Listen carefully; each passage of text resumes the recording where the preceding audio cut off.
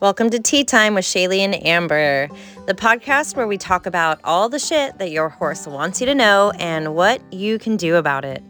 Amber is a horse trainer and a personal results coach, certified in Theta and Semitic breathwork.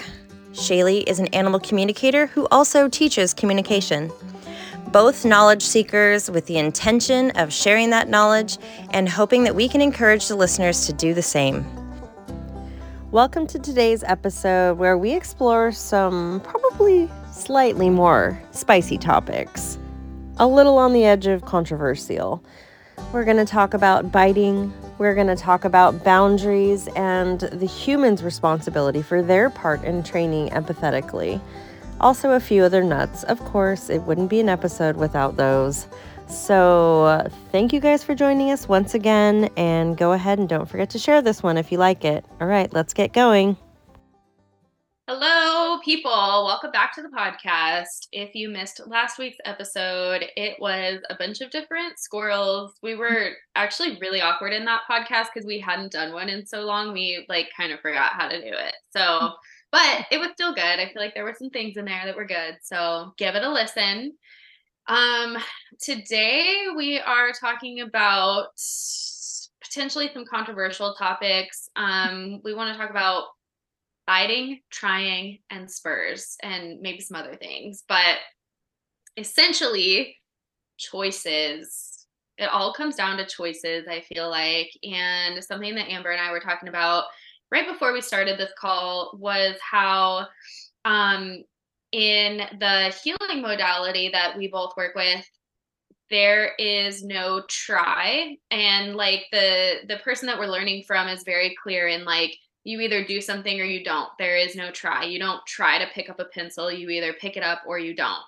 And then it kind of goes along with intention, which is so interesting and is making me kind of rethink some things, like the way that I teach animal communication, because normally I'm like, it's all about intention, intention, intention. And the more intention you put towards something, the stronger it'll get. But as I'm going through learning more about theta, she talks about how intention is kind of like plastic. Like you can intend something all day long, but if you don't make a choice about it, the intention is kind of null and void. Like she's like, you can intend to pick up a pencil, but it has nothing to do with what you're actually going to do. So I'm trying to find the space there. But do you have anything to say about intention and things like that?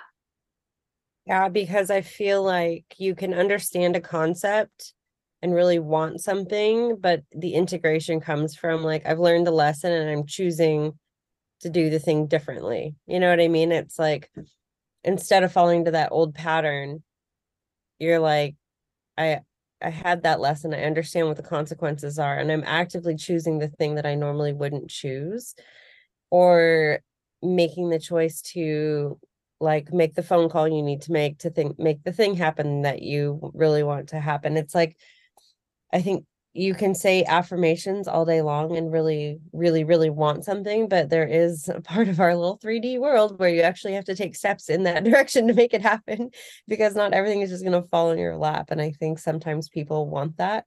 And so reciting affirmations in the mirror and just waiting for, the thing to fall from the sky. It's no, you have to actually choose to live intentionally. You can set the intention, and then when these choices are presented to you, you have to make the choice that is sometimes uncomfortable, that puts you in the trajectory of that, where you're going, where you want to go. That's all. Yeah, totally. That's a really good way to state it. Super good way to state it, actually. And I think when it comes to, so I'm giving myself a little complex right now. I was just telling Amber that this do or do not, there is no try, is it's going to be the death of me, because I realize how much I say, oh, I'm going to try to do this, or I'm going to try to do better, or I'm going to try to whatever. You either do better or you don't. I'm going to try to make it by this time in order for us to meet for this podcast. No, you either make it by the time or you don't. And it's so funny, when I really think about why do I say that?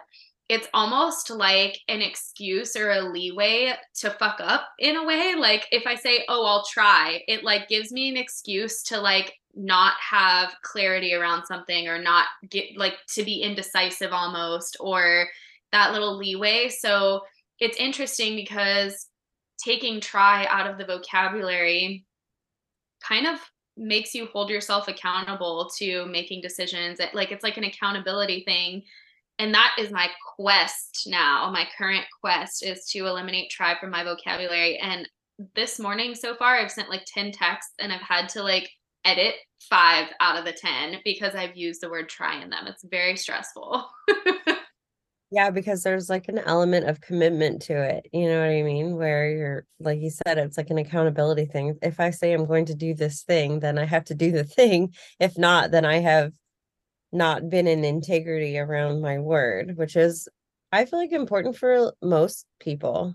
If you're not a total, sociopath, like most people don't Mhm. like not fulfilling what they said they were going to do. So if they think that they might fail or they think that they might be able to not make it done, instead of just being like, I don't know if this is going to happen or not, I'll try. It's like you just make the decision. It's like what we were talking about the first part.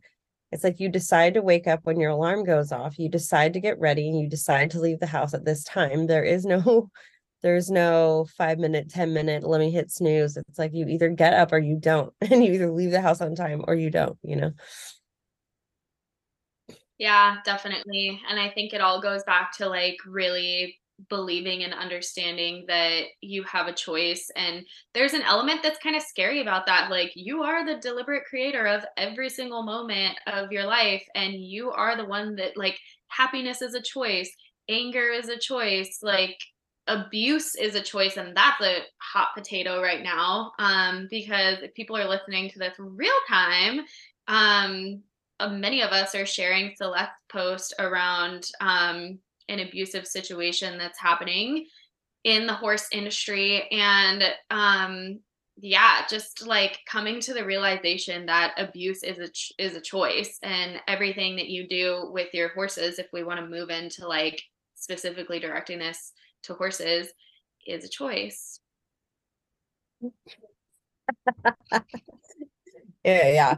I read her post and I immediately cried. I was like, um, I just don't think that we are in a place on this planet right now, if we're staying horse focused, where anyone could possibly say that that is just the way it is and there's no other way around it. It's just there's too much information, there's too much, too many studies, too many things, evidence things that are out there, that you can't play ignorant anymore. You can't just say, well, this is the way I've always done it, and not know at some level that's not actually accurate, that it is the fastest way for you to do the things. You know what I mean? And just because you learned it that way, it doesn't mean that is the way, because the shit is outdated. So yeah, and I think it does put a lot of pressure on trainers to advocate for horses, like that pull between, I have to pay bills and this is what my clients want and this is how fast they expect it, because that's how fast things have always been done. You have to make a real hardcore life choice and commitment to saying, like, I'm not going to freaking do that anymore, which is what a lot of trainers have done. I did it. I had to stop training completely, not because what I felt like I was doing in the last few years was abusive, but I know that there are ways to skip steps, and I would get conflicted and feel pressure about when to do that, when not to, just because. Hmm.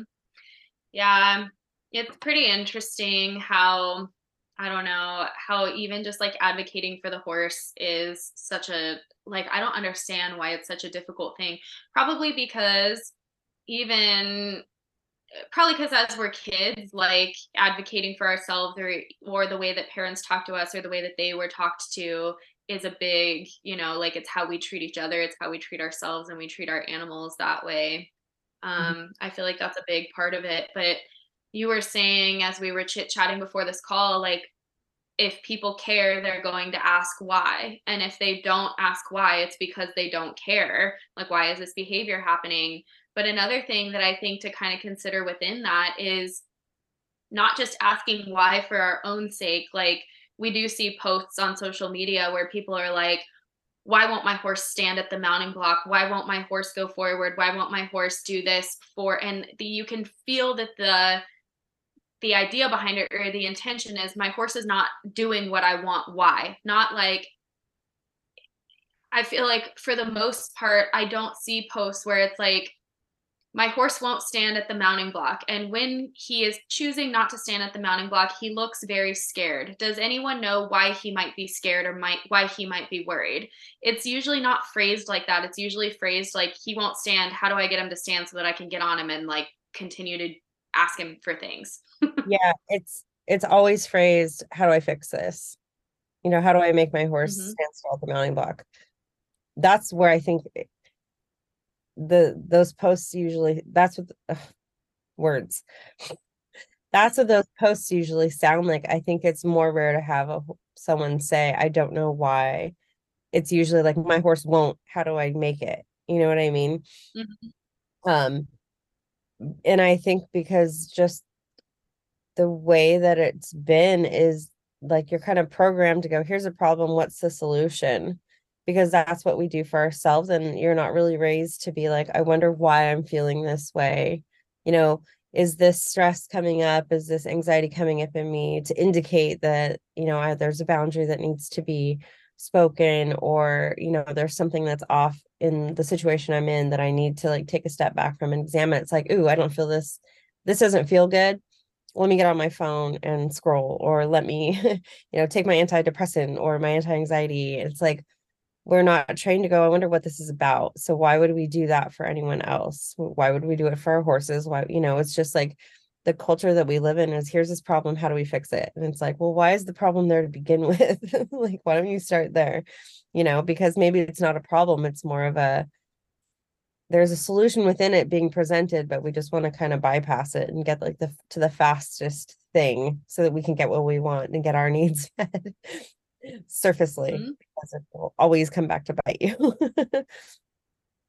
Yeah. Which brings me to my little, I don't know why people say soapbox, so I don't want to say that because I don't understand that term. And then the other day I Yes. was thinking like, I was like, because Tara usually says like, I'm not one to throw the baby out with the bathwater, and I'm like, that is such a weird statement. Where did that come from? Like, I can never say it because I don't fully understand it, and it seems so strange to me. Like, I feel like I understand the intention behind it, but when she says it, all I get is like this chunky little baby being like thrown out in dirty water, and it's just weird to me.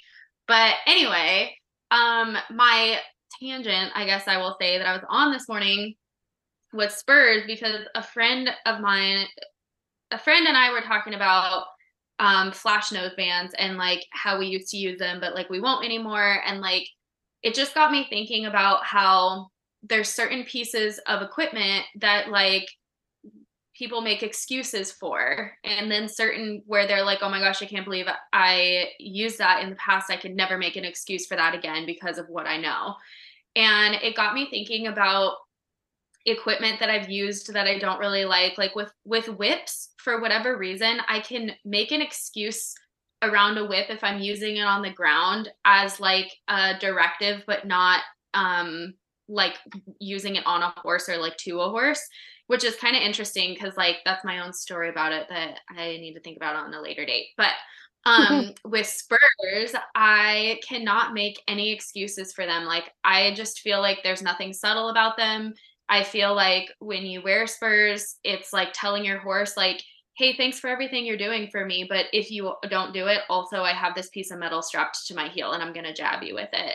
And it's just so interesting to me how we make stories like, oh, it helps me be more aware of my leg or aware of my foot, or it helps me do X, Y, and Z. And it like, um, the intention behind it is that when your horse is soft and supple, you can be very, very quiet with your leg aid. And I'm kind of like, well, what's quiet? Like, if you strip back all of your, and this could be with any piece of equipment, but if you like strip back all of your beliefs about it, all of your thought processes and like what you know to be true about it based on your experience, and you look at it, it's a piece of pointy metal strapped to the back of your foot that you can jab into their side at any point in time that you want to.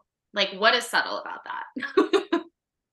Yeah, and the immediate visual I get is like having like a knife to your side and being like, I'm not going to use it. I don't actually have to poke you with it. But how does it feel for you to be the person that has the knife like held closely to your body? Not, I mean, like you feel on edge, like there is no deep like around that. I will say that horses get dull to them, so maybe they're not necessarily afraid because they've shut down and disassociated their sides of their body so that the actual feeling of is not quite as intense, which when you think about it at the end of the day is like quite the opposite of what you're saying is happening. And I'm saying that as I have your middle Spurs. I have Spurs. I used Spurs for my whole life. I kicked the shit out of horses with those Spurs. Um, and so I can speak from a place of saying all of those things before, but now realizing that I don't need spurs on my horses and I don't have to kick them either.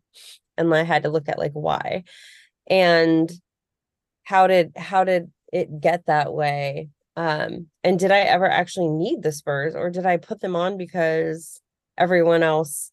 I always say, well, partially because I'm short and my spurs really helped keep my jeans from wearing out in the back. Um, but did I ever really need them, on my horses? I don't know. But I do know that when I worked out and started kind of getting curious about like, well, why wouldn't the horse want to go forward? Is there something they don't understand about my leg being on their side? Is there something physically that is causing them to feel restricted? Is it something that I'm holding within my own body that's not open for them to like want to move forward and through? There's like so many things that will keep a horse from wanting to go forward on the ground and under saddle. And there really is no way around the fact that if they're saying, I don't feel like I can move forward, and you poking a spur into them, you're just plain and simple not asking, not caring enough, which is going to be very triggering for people to get to the bottom of why. And mostly because the process is slower, you're you have to back off, and I think that triggers a lot of people to feel like they're losing momentum or they're going backwards, which is a big thing that people will say, and really doing the mindset work around it's not backwards, it's constantly going back to the foundation and fine tuning it. That's what every single master in any discipline will tell you that's really good at what they do. It's all about the foundation. So adding more aids to look like you're doing less until you're not doing less in the moment, that creates you not have to do less. Like I can bump my legs, like my horses would, the process would look like I would cluck, I would put my calves on. If they didn't go, I would bump my calves on. If they wouldn't go, then I would roll my spur. If they wouldn't go, I would poke the fuck out of them. So that process, the only reason it could be subtle is because at one point it wasn't subtle for them to understand that if I don't go now off of this very light pressure on my side with this spurt, it's most likely going to get blasted into my rib cage. So there is no way that you can say that you have a subtle cue coming from your spurs while you're riding your horse and never have had to escalate to the point where they would be inspired to move away from them. That's just not how it works with anything, right?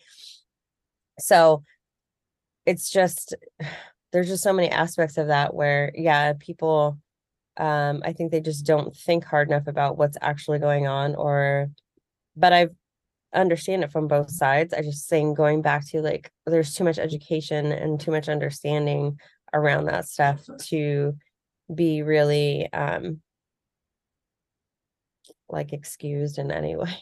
Uh, Yeah. Yeah, and the excuse will be like, well, at the upper levels, at the FEI levels, spurs are required. And that's because you like ultimately at the end of the day, like if you're, you know, eventing or jumping or whatever, you're you have to have a way to force your horse over it or you guys could die. So like, but you know, like I don't know. There's so much we could say about this topic. Like we could just go on and on about it. But um I think asking why is like, yeah, it's such an important thing. And there's also this belief system around if I am not doing something with my horse, if I'm not moving forward in a productive way, my horse will fall apart. I hear it all the time in sessions like, oh, I'm going out of town. Is it okay if X rides my horse because I don't want her getting out of shape for the week? And it's like, if your horse loses all muscle tone and all fitness within the week that you're gone, there is a massive problem and a massive hole in the training program. And like, if you're like your horse is not just going to lose weight and muscle and all this stuff because you quit riding them for 30 minutes or an hour out of the day. And if you do start seeing stuff like that happening, it's or I should even go back and say this, if you start to go back to the foundations and you're just walking and you're just doing like long and low stuff or whatever it is, and you start noticing like your horse is lame or your horse is kind of falling apart in some way, that's an indicator that they weren't really put together in the first place. Like there was something underlying that was being so compensated for that you didn't see it because they were bracing. And when you start to unwind these things, they go lame. And I think that is something that a lot of people don't want to face. And I shouldn't say think, I know, like I know my clients will start to unwind things and slow down with their horses. And then all of a sudden I'm getting messages and they're like, I can't keep my horse sound.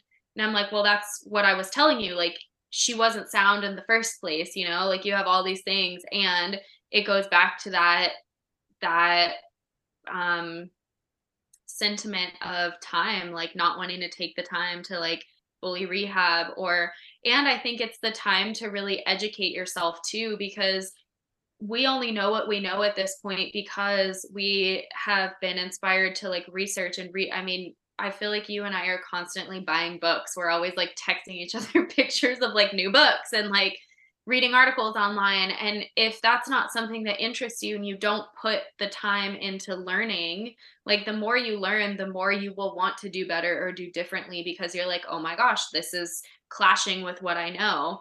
But if you're not putting that effort there at the very least, then it makes a lot of sense why things keep happening the way they do. Yeah, and I feel like that piece of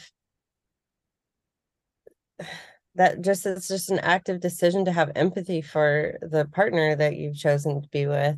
And I think that for so many people, not all people, but so many people get wrapped up in this like rat race and this like competitiveness around, well, if I have this horse and I'm not doing XYZ with it, what's the point? Or I just have this expensive dog. Or like you hear people say all kinds of weird stuff, and it's like, can you go back to the beginning of when you actually got into horses and remember why? You know what I mean?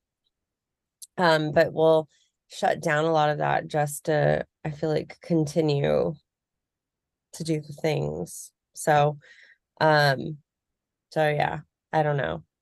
There's just really, it's just a choice. You're making a choice to either ignore it and cover it up and speed past it, or to actively go, oh, hold on, is this for my horse's highest and best good and ours? And I think the whole thing with Celeste's work is because it's so specific with that development process where when I told Shayleigh the other day, I think when I first met Celeste and we got on our first call, a lot of the stuff I was doing intuitively was very similar to the nerve release stuff. But it was, and I really thought like, oh my gosh, this is like so much what I was doing. I just didn't know what I was doing. And there was a level of it that, yes, that was, but the specifics and around like the development piece and how slow it is, like what I think people don't understand is you don't have to work on actively getting your horse forward for them to be forward once you get on and ride. Because if you unlock all of that stuff, even with a really slow pillar work, you get on and they don't have all of those holdings and they can just move forward. It's not about I've cued my horse to go forward. It's about how comfortable do they feel going forward. And I think with me and my horse, did he go around carrying himself correctly? He could spin, he could stop, he could do all the things. And when I got on a call with Celeste, because I was like, I don't understand fully. I don't think like I think my horse is doing what I want. And what I realized is how braced he was in the shape that I thought he was supposed to be in, but he was braced in it. So the falling apart of him being sore up front and all these things was because he was so braced, and I didn't recognize that. And I think that's why her work is so cool, because you're starting from that base level of like understanding and being educated on those specific muscles and how slow and sustainable the development is, but also how it is also shows you if they're lame when you let go of these things, where they're lame. And I think people don't necessarily always like that, but that's where you're finding the truth around like, is my horse actually going around okay? Because it should only last for so long. You can only bypass all of that stuff in for so long until like they go so lame that you you can't just skip over it and pretend like it's not happening. So Mhm. I know, and it's kind of crazy too, because once they get to that point, like if you push past all the little lamenesses and all the little tendon things that they get, and like the tension patterns that you see, and the muscle atrophy, and all of that stuff, then what I find is like their entire body is sore, and it almost always looks like foot sore. Like it starts manifesting in the feet, which is so interesting to me because, um, like the feet are the foundation of the horse, but from an energetic perspective, like when you don't feel grounded and supported on your 4 feet from a horse's perspective, um, there's emotions around feeling like unsupported or not heard or not able to perform or whatever the case may be. And lately I've been kind of like I've been trying to create like my own little, so like in theta work there are belief systems, certain core beliefs that kind of coincide with um like body stuff. So like if you have a digestive issue, there's beliefs around that. If you have, so for everything that happens in our body, there's a belief around it, essentially, right? Am I saying that right? mhm. Um and then so for horses, I'm trying to figure out like where that line is, because like they don't hold guilt like we do, or they don't have shame like we do. They don't carry those deeper emotions.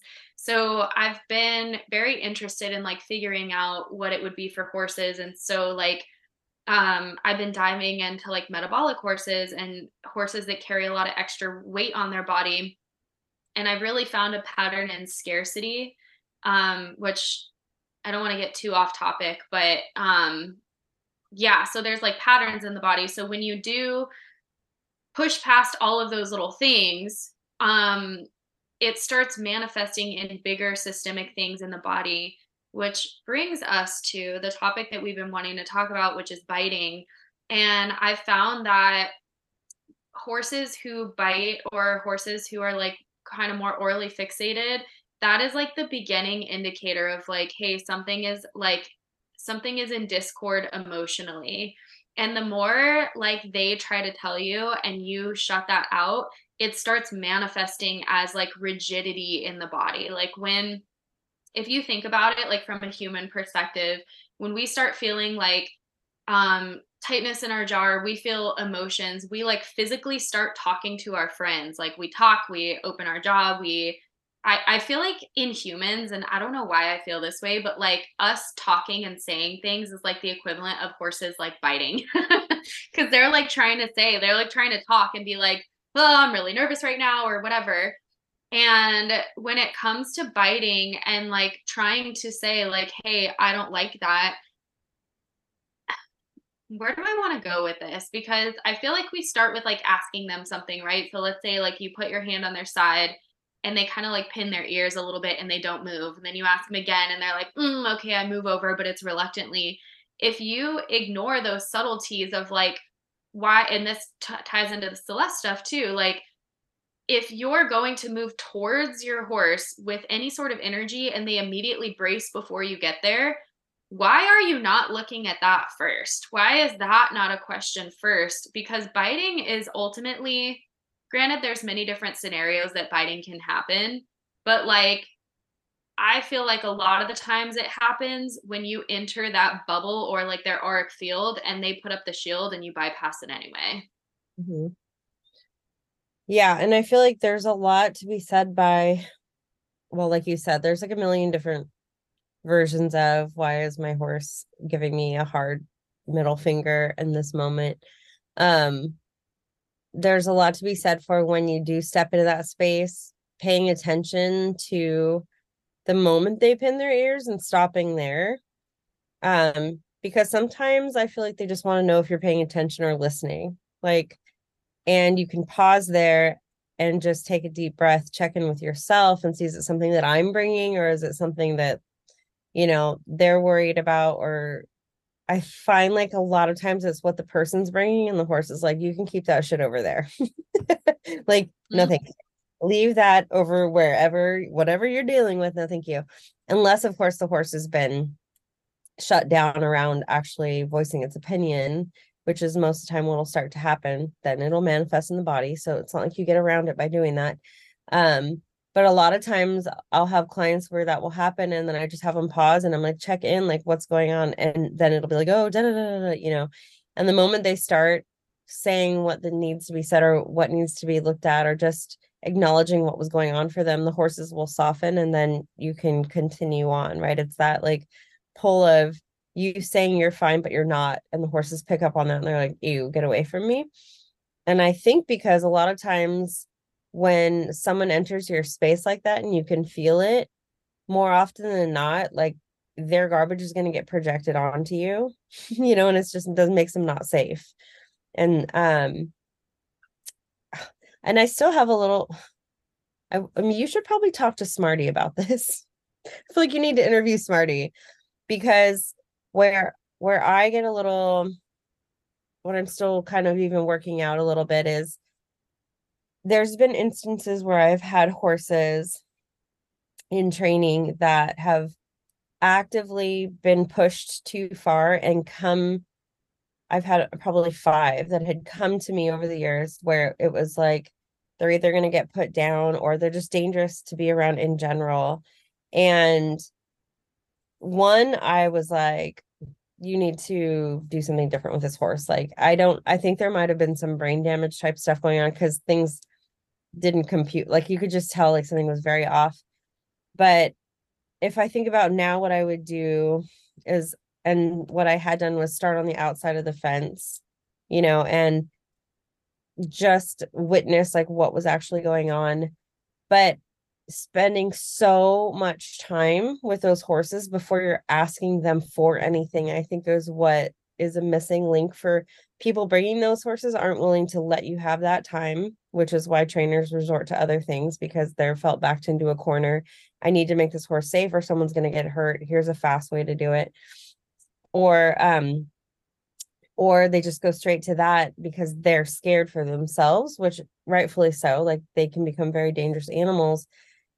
There's like this piece of identifying, like, why is this aggression coming out? If it's aggression or if it's just, I'm nervous, I'm in pain, whatever it is, identifying why the biting is happening. And then you have to deal with it a little bit differently. There are horses that are just so defensive from being ignored or pushed too far that they want everyone to fuck off. And I had one of those where I know that it was that because it all got worked through. Like, the vet had looked at it, its teeth had been done, the feet, the body workers, like everybody was like, it feels like there was like an energetic component that was being held. And I was allowed to spend enough time with the horse until that stuff softened. But there was this level of, here's my boundary, here's yours. And this is what I was sort of talking about last week, where I think people sometimes take that you have to listen to your horse say no. There has to be choice for them. and then they bypass, well, you also get to have boundaries. You know what I mean? Where your horse gets to say no, but you also get to say no. My rules of engagement are everybody says no, but not at each other. Where is where I will draw the line and protect myself. And what it looks like is if I'm in the round pen, and I usually, if once I get to the point where I kind of understand what's going on, I don't leave them on a lead rope and a halter. Like there's this level of if I'm going to trust you, you have to trust me. But I think the missing link where I don't want people to get too wrapped up in is like you have to have done enough work to actually be able to hold a neutral space, like, but actually. And sometimes people will think they are, but they're not. And the horse will let you know where you can walk into the round pen and not be triggered by their ear pins, their kicking, their biting, their like, whatever. And to actually go, I can hold space for you to feel however you want to feel. And I know it has nothing to do with me. And then say, you can say no, but here's my personal space. I will also honor your personal space if you give me a no and not move in beyond like that bubble of when they pin their ears. It's like, let me pause here and check in. They also can't come at me with their teeth and with their feet. So that's where like the boundary goes both ways. You can say no over there, but you can't say no at me. But I can say no over here. Here's my space, but I can't just come at you because I'm feeling triggered about what you're doing. And so I think that there's this like fine line of understanding, and it's hard to be able to see what that looks like. But where I really found that I found peace in like being able to have that was just watching horses come into training who are super dysregulated, these horses, and I would put them out with Smarty and my herd. My herd is very well balanced. They're very neutral. Smarty is definitely the one that can walk into the pasture, mildly pin his ears. People get out. He doesn't have to cause a big scene about it, but I know he will. You know what I mean? But when he does it, it's like he goes in, they don't move, he pushes them out of the way and then goes back to doing life. Like he doesn't think about it. It's like new segment. Everyone's eating again next to each other. No one's afraid of each other, but there is this sense of, are you safe? Can you move? And so this one mare in particular came. She was super, she had stuff going on her body that I know was causing it. And she was just so nervous, so anxious, would get attached to any person, any horse that she was next to. So I worked with her for a few days, just creating space and having her regulate herself like 6 feet, 12 feet away from me, not being there, helping her. Like, I know you can be okay right there. Here's my boundary. Stay there. I'm going to stay with you, but you're all right there. And when I put her out there, she was like, horses, horses. And she went all up into the herd. But because she was so dysregulated, I actually have it on video, he continued to push her out. And it was like he would push her out, and eventually her body sort of started to unlock. And every time he would push her out, she would kick and buck more. And it was like she was clearing all of this like stuff. And she hadn't been allowed a lot of movement before. So there wasn't a lot of space, which I feel like is like such a problem with most horses that are just kept in stalls. Like they can't even somatically like support themselves and release because they're in these little boxes. So he would push her out. And then eventually, and it was sort of what I was doing, and I feel like I learned a lot of the stuff that I do from him. He pushed her out, and eventually she would kind of come back in. And the more regulated her nervous system got, like the closer she could come. And then eventually she was like, I think I'm okay out here. And this was like a process of like 45 minutes that I watched this. And eventually she was like, oh, and the next day she came out, got a little bit like, oh, hi, everyone. And he was like, nope. And then she took another like 10 minutes. And then after that, like she's eating with everybody, good to go, actually. And a lot of her anxiousness stopped. So there was something to be said about the way he did things like that. And it was like he still created a boundary because she wasn't safe to be in there. So basically, if you think about it, herd mentality, it's like a liability to have horses so dysregulated. It's, you know, but I just watched him. So that's what started to have me question, how do we as humans recreate that experience where you're able to say, nope, not yet, move away from me. And I think that I just identified is because they don't have a story about it. Like even you were saying earlier, like they don't hold those same energetic things, like where it's like, no, I'm just knowing that you're going to be okay, but you got to do it over there. You got to work out your own shit over there. We'll hold space for you all here, but you can't come in here all hot like that. And I feel like that's the same space, whether I'm walking a horse on a lead line or I'm in the round pen with him or whatever. It's like, here's my boundary. Everyone has to be okay on their own. And then we can connect together when it's safe for everyone. Just rambled really long about that. But that's something that's been like brewing for a long time. But it would be interesting for you to talk to Smarty about it and be like, what is that? Like, what are you doing? You know what I mean? And is that like accurate? Because I've based my entire training program off of him. So I'm hoping. I think what it comes down to is what the horses have been saying all along with this great awakening is it's entitlement. It's like human entitlement to the free will of their horses. And like you are not entitled to their body, their emotional state, their sense of being. Like your horse should have free will and you are not entitled to that free will. So like being able to, and you know, they're not entitled to your body either. So that's where the boundary without a story comes. Like this is my body, this is my space, and that's your body, that's your space. Where can we find, I think of like the Venn diagram with like the circles, you know, in the middle, where it's like where can we like meet up together where I'm not attached to the outcome, I'm not feeling entitled to you or your body or your emotional state, you're free to go and I'm free to go too. And I think too there's such a misconception around biting because there's such a different energy when they're biting to engage in play and like when they're biting to like disassociate. And so many people will come to me and they're like, he's just biting because like that's who he is and he's so playful and he's X, Y, and Z. And I'm like, he's actually changing the subject because he's trying to tell you that he's uncomfortable. And he's saying, well, what if I offer you this? What if I redirect your energy here? It gets me out of what we're doing. And I think people are so quick to be like, I said no, or like, get out of my, you know, whatever. That is not what we're doing right now. And then they go back to what they were doing that created the biting in the first place. And it's that lack of awareness. And I think whenever, and Biggie is teaching me, it's funny that you and I both have like these horses that are just like laying out the lessons in front of us all the time. But like Biggie is teaching me like you are not entitled to my state of being when I offer it. Like I need you to stay neutral about it.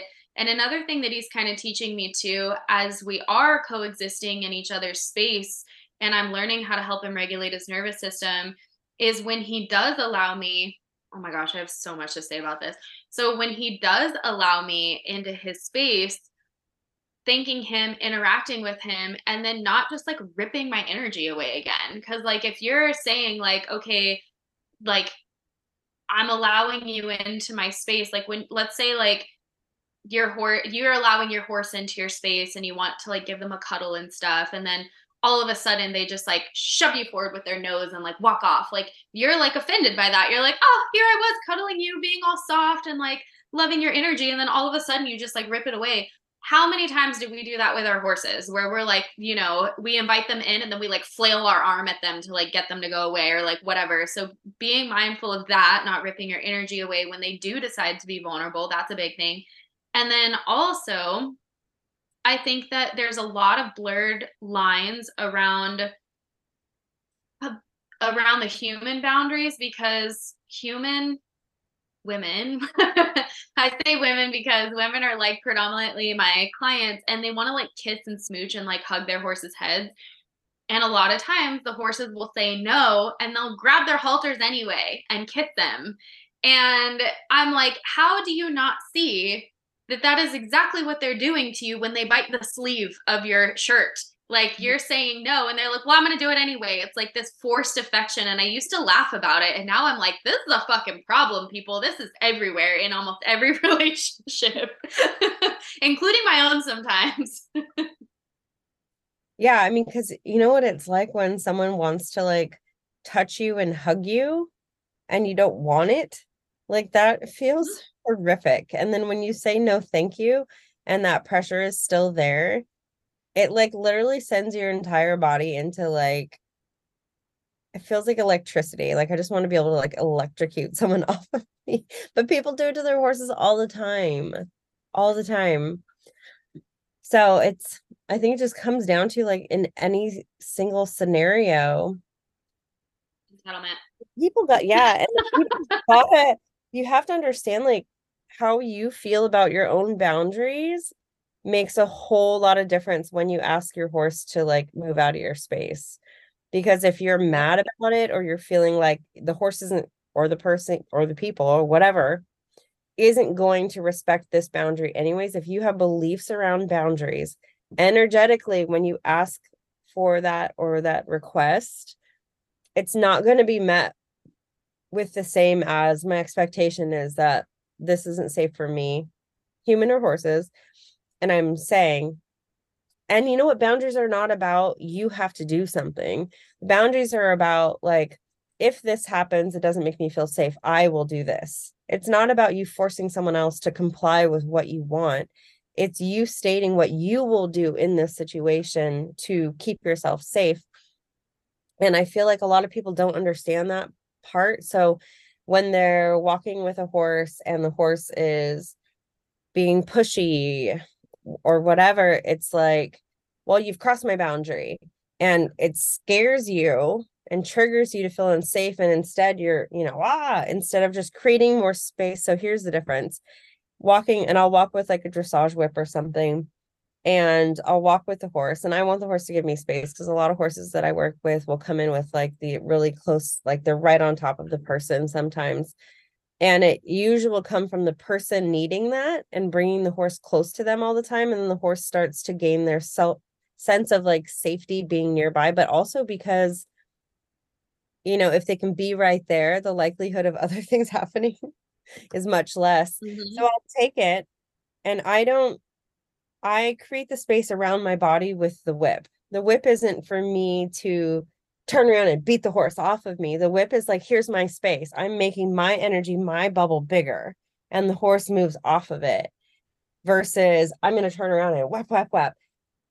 Have you can, if you're coming from a place of expectation of this is the intention behind the choice that I'm making to create the space around my body, if you do it and intentionally from the right place in your body, the horses will move off.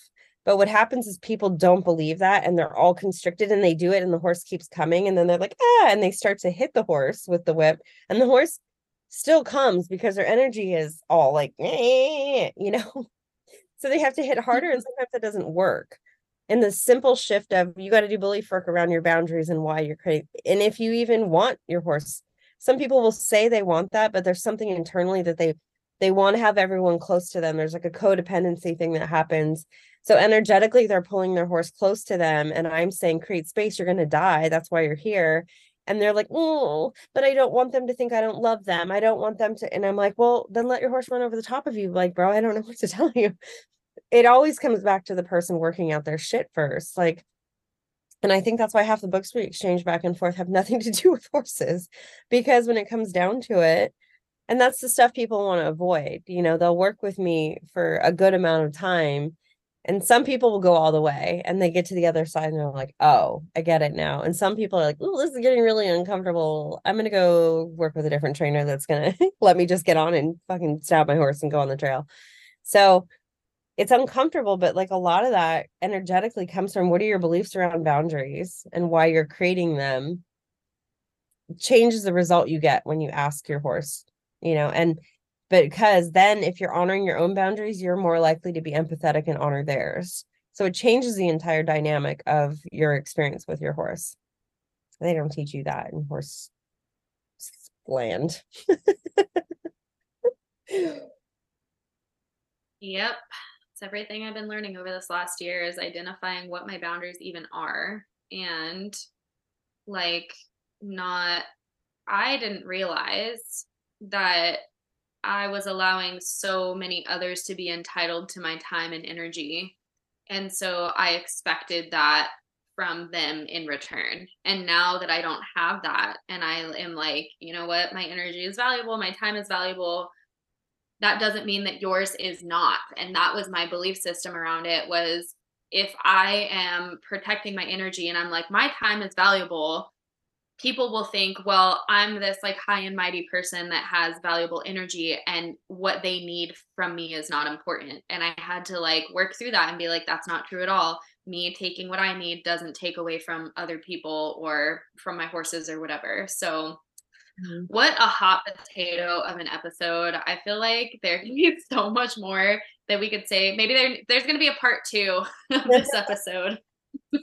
Yeah, and you know what, I feel like too, like Smarty's one that likes to like put his little like mouth, and I know that I don't feel the need to create space with him. Like sometimes when he stands for a long time and his like energy builds and he gets anxious, he'll start to like on my arm, like, and I know I look at him and I go, get away from me. No, I'm like, oh, he's telling me that he's got all this like going on and he needs to move, or he needs something different. He needs some stimulus, like go for a walk, or come back, because he'll stand for a long time sometimes when I take him to clinics. And so it doesn't necessarily mean that every time your horse is close to you, you have to push him. Like there comes a time where those boundaries have been established and there's this level of trust and understanding where my horses will stand like right over the top of me sometimes, and I can sit underneath their little legs or sit on the ground. We do mirror sessions where I know that they're aware of where I am, and there's like this reciprocity that will start to happen. So it's not like, I just don't want people to think like, oh, you have to walk with your horse like 10 feet away from you for them to be a balanced individual. You know what I mean? It's like there's like a circle that happens when you start from like the very base and you build up that trust that both of you get to have, that no one is gonna like blow past each other's stuff. Like you get to have that closeness if they want it and if you want it. Like you do get to have that relationship, but it becomes healthy, not I need this. It's different. Yeah. So Yeah, interesting because I got a little download from him as you were talking. Smarty, And because, well, huh? almost Smarty. Yeah, from Smarty.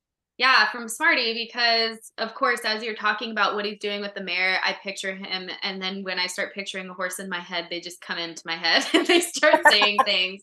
Still ahead. And yeah, so like this whole time, Move It Flirt does that too, where like we'll be talking about his eye, we'll be talking about something for a while. And if we talk about it for more than a few seconds, it brings my consciousness like in alignment with theirs.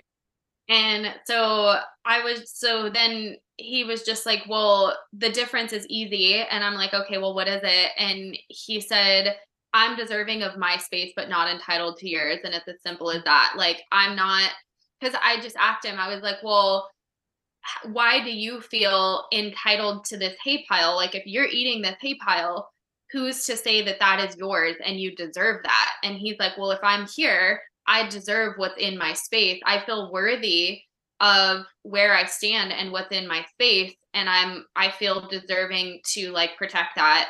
But I don't feel that I'm entitled to the space that you're in. But then I'm kind of like, okay, well, but if you want that hay pile that the other person, like, that's in, then you feel deserving of that too. So we do need to have a conversation with him, because now I want to ask him, well, what makes you think that you deserve that hay pile and that hay pile and you can just push everybody around? And then that just sparked like whole wars are started over this, the deserving of the land that you're on and believing that I deserve the land that you're on too. Like that's why the wars are going on around us right now. So we should talk to Smarty about this. To be continued, people. And what's interesting is that with him, it's like the horses aren't afraid. I mean, they're not afraid of him. Like they all stand together, they groom each other, they all nap together in a little pile. You know what I mean? It's just like if he's walking to the water trough, they get out of his way. You know what I mean? It's not like, I don't know, it's fascinating. So yeah, I would love, because I watch him all the time and I'm like what is it? Like what's going on? And he's just so solid in that space within her, no matter who's in there. So yeah, it'd be fun to have a little conversation with him, because I feel like he's the epitome of like what we're talking about. But when he goes into the other Cool. pasture, there was one larger horse who doesn't necessarily hold that same energy, who's just bigger. And he's like, sometimes he's like, sometimes he's willing to like put in the effort to like, nope, this is where I'm standing. And sometimes he's like, oh God, you're huge. I'm out of here. So it's like his energy doesn't change, but the dynamic changes when he goes out there. So it's kind of fascinating. I don't know. My horses, little teachers. Okay. Well, Well, that was a lot longer than we expected. That was lots of stuff in this one. Lots of juicy stuff. So if you're feeling away about anything we said, go ahead and drop it in the comments. And if you're feeling like this episode had some insights that might some people might need to hear or might not like hearing, but I don't know, might plant a seed, go ahead and share it. And we will see and share time and ears with you next week.